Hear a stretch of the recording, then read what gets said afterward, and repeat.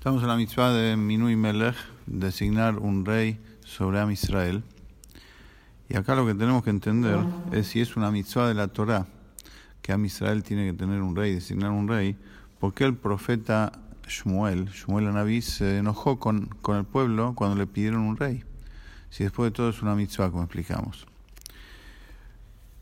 Ayer explicamos, para dar respuesta a esto, hay que entender los motivos por qué la Torá dice que hay que tener un rey. Hay dos motivos. Uno, para ayudar al Yehudí que esté sumiso a Hashem. El rey es la persona más elevada espiritualmente del pueblo, es el tzadik más grande del pueblo. Es aquella persona que no tiene yetzer hará, aquella persona que solamente piensa en Hashem y lo que Hashem quiere de él y de todo Am Israel. De modo que si se recibe la autoridad del rey, se ama al rey, se está conectado al rey, de esa forma uno está más fácil conectado a quien él está conectado, a Hashem. Ese es un motivo. Y el otro, Pashut, el motivo simple, para que el rey gobierne, para que haga justicia, para que mantenga el orden como debe ser. Continuamos acá diciendo, estas dos kavanot, estos dos motivos para tener un rey, no tienen nada que ver, o sea, no son necesarios para los sabios de la Torá que hay en el pueblo judío. El pueblo judío en todas las épocas tuvo siempre sabios y grandes sabios, conocedores de la Torá, del conocimiento oculto, incluso de la mística, gente espiritual. Esta gente obviamente está más allá de necesitar de alguien que lo ayude para conectarse y mucho más allá de alguien que le cuide el orden, que no haga nada que no corresponde. Dice, en las almas judías se dividen en dos grandes grupos. Están aquellas que no son sabios de la Torá y en realidad están como si fuera vacíos de conocimiento, o sea que saben lo mínimo indispensable para hacer mitzvot. De todas formas, están llenos de mitzvot, o sea, gente buena, gente que hace el bien, gente que busca hacer el bien a los demás, gente que es meticulosa en el cumplimiento de las mitzvot, gente que se cuida hasta el extremo de no hacer ninguna prohibición, incluso aquellas cosas que dicen los sabios que no hay que hacer. Y esto es porque en lo alto, en el shoresh, en la raíz del alma, hay dos grandes tipos de raíces, digamos así. Hay quienes vienen ya en su alma más preparados para la acción y quienes vienen más preparados para la devoción espiritual y para el conocimiento.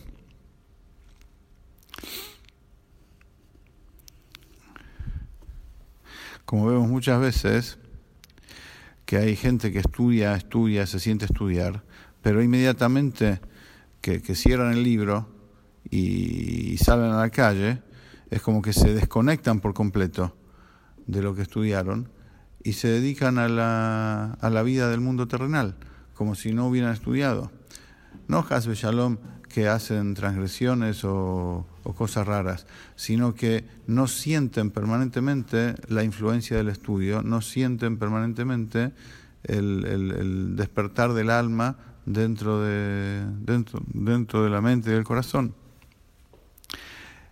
Y el segundo grupo, digamos que el primer grupo es la gran mayoría de nosotros.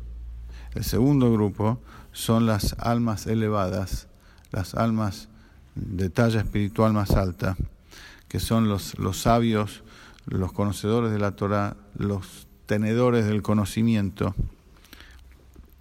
los que saben profundizar en la sabiduría de Hashem y están día y noche, o sea, más allá de lo que hagan con sus manos, día y noche están ocupados en conocer más y entender más. De acuerdo a los dos motivos que dijimos antes, las Neshamot Pshutot, como las llama acá, las Neshamot simples, más bajas, solamente ellas necesitan tener un rey, que los guíe como corresponde. Y también para ayudarlos a estar más conectados a Hashem. Pero aquella persona, aquel tzadik, que la Torá es toda su vida, que la Torá es toda su ocupación, y sabe por sí mismo qué está prohibido, qué está permitido, y todo está claro como el sol ante él, y está y más que seguro que no va a hacer nada a propósito, porque un Talmid Jajam tiene temor a Hashem, no necesita en absoluto de un rey, sino necesita por ahí de un Naví, de un profeta, como Shmuel, como el profeta Shmuel, para que lo ayude en determinadas cosas que él no ve, que él no tiene acceso, pero no la figura de un rey que lo ayude a estar apegado a Hashem. También de acuerdo al motivo que dijimos, que el tema del bitul, de la sumisión a Hashem a través del rey, no ayuda tanto a este segundo grupo de Neyamot elevadas, que son los grandes sabios, sino solamente a la gente simple. La gente simple, que el ego es lo que predomina en ellos, por eso no son sabios, porque la Jochma, al sabio le decimos Talmid Jajam, que tiene Jochma. La Jochma, como estudiamos ya, es la sefirá de la autoanulación a Hashem, la sefirá donde se siente la presencia de Hashem. En las fuerzas del alma, también la Jochma es el contacto con la esencia del alma. Y la persona en donde el ego de ella es lo que predomina, no predomina su Jochma. Por lo tanto, si el ego es lo que predomina, entonces necesita alguien que lo ayude a tener bitul, alguien que lo ayude a anular ese ego y estar sumiso a Hashem. Por eso estos que no son grandes sabios, que el alma no ilumina dentro de ellos, necesitan de un rey para ejecutar sobre ellos lo que se dice el bitul yesh, la autoanulación del propio yesh, del propio ego. Como dijimos, porque el rey está anulado a Hashem, está sumiso a Hashem, y eso ayuda a causar el bitul yesh, la anulación del ego, en la gente que está cercana al rey. Pero las almas elevadas, que se llaman Talmidei Jajamim, ya tienen este bitul, ya tienen esta sumisión, porque la raíz de sus almas ya viene con eso, como se dice, o sea, ya ilumina en ellos la raíz del alma. Como dice el Pirkei Avot, Eizu Jajam, ¿quién es el hombre sabio? Arroe Tanolad, el que ve lo que va a pasar, el que ve lo que están haciendo. O sea, que la Jochma le permite al Talmid Jajam visualizar todo, cómo es que está siendo creado de la nada absoluta. Cómo Hashem recrea y hace nacer todo de la nada absoluta permanentemente. Normal, uno cuando estudia esta Mishnah, dice, ¿quién es el sabio? Aquel que ve lo que va a pasar. Sí, aquel que se adelanta a los acontecimientos. Sí, es verdad. Esa es la interpretación simple y superficial de las palabras de la Mishnah. Pero Hasidut dice, Arroe Tanolad, el que ve lo que están haciendo. La Mishnah no dice el que ve Mashei Valed, el que ve lo que va a nacer. El sabio es aquel que ve Tanolad, lo que están haciendo. El Hasidismo explica, eso es lo que están haciendo ahora, se refiere a toda la creación, que Hashem la hace permanentemente de la nada. El Jajam, la Jochma, la fuerza de Jochma es lo que permite a la persona visualizar, fijar la mirada y visualizar intelectualmente esto que Hashem hace todo permanentemente de la nada. Y este nivel espiritual de estos sabios se llaman hijos de Hashem, Banim. Y ellos no necesitan de un rey para que los estimule y los incentive a tener esto despierto dentro de ellos, porque ellos ya tienen esta sumisión de manera natural, o sea, y si no de manera natural lo pueden trabajar solos dentro de ellos.